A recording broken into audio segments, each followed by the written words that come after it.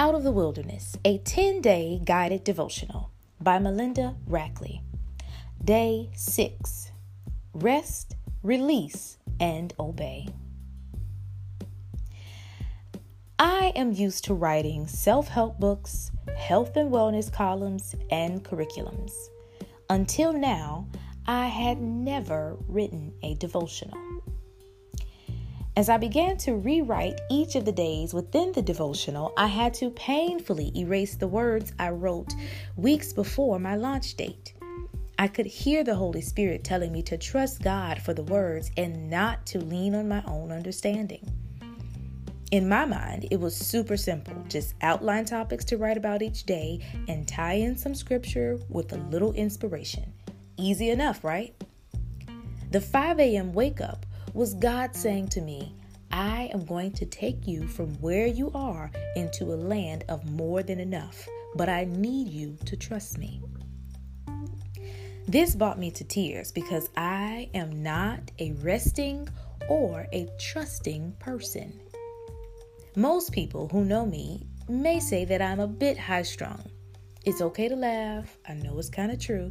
In fact, I often have talks with my friends that end with a gentle recommendation to relax. Now, let me pause to say, do not judge me for what I am about to admit. Remember, this is a safe place and we are in this together.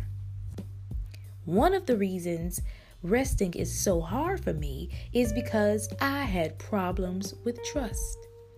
I realized while writing this that trust was hard because I had no idea of what trust is. The simple definition is a fixed acceptance in something or someone.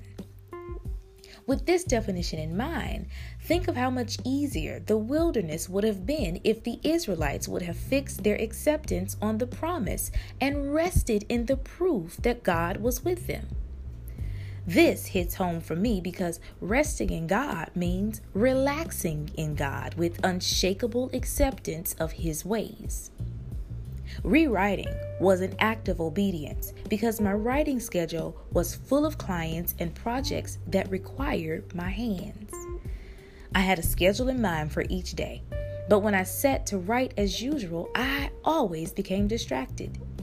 When I became distracted, I went back to day 2 and understood that God knew I would get distracted and wanted me to have clear instructions on how to focus.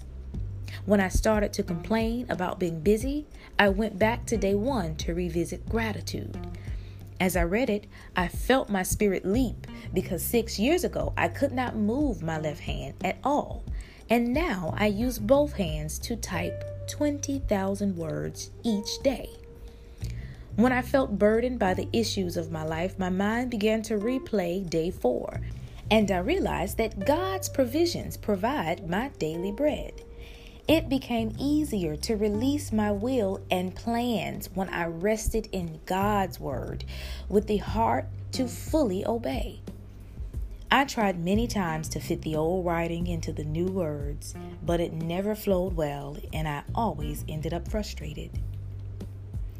Obedience in God is not easy, but if it is done with the right heart, it will not leave you frustrated. The right heart is fixed on accepting His words and resting in them. When we rest in God, we are able to see ourselves the way He sees us. I am reminded of Numbers chapter 13, when the children of Israel reached the border of Canaan, but allowed fear to set in when the possibilities of the promise being fulfilled became real. Moses heard from the Lord and obeyed by sending spies out to examine Canaan and returned with samples of the fruit in Canaan. When the spies returned, they brought samples of the large fruit and told of the giant men in the promised land. One of the spies even referred to the Israelites as grasshoppers compared to the people of the promised land. As fear set in, the children of Israel began to mumble yet again and even considered returning to Egypt. The Israelites were high-strung over the words of the spies who planted seeds of doubt. They became frustrated to the point of disobedience because their heart was set on the wrong channel. Their inability to release what they thought was good caused them to have an improper view of who they were. God did not see them as grasshoppers. In His eyes, they were valuable, loved, and the appointed beneficiaries of the promise. God knew the Israelites could possess the land, and the improper view was a result of not trusting or resting in Him. If they would have rested in God, they may have relaxed enough to realize that the same God who ensured their safe arrival at the border would have safely delivered them to the land. Resting opens the door to release, and release makes room for obedience.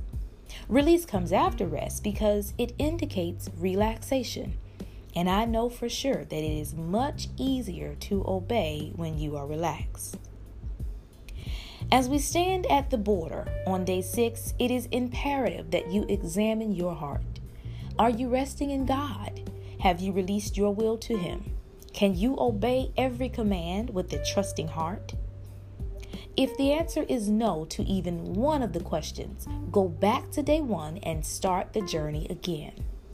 The promised land blessings are bigger and better than anything you've ever experienced in the past. But you cannot receive them until you release your ideas of what it should be. Even the very best day of your life will not compare to the abundant blessings of your personal promised land. Resting in God means releasing the ideas you have in mind and obeying the commands for your next level living. You are almost there. Do not allow what you see, think, or feel to prolong your wilderness any longer.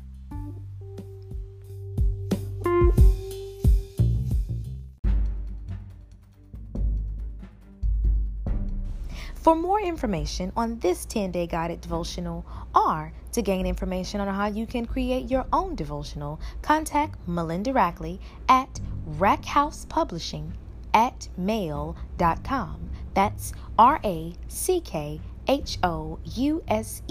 publishing@mail.com. Thank you.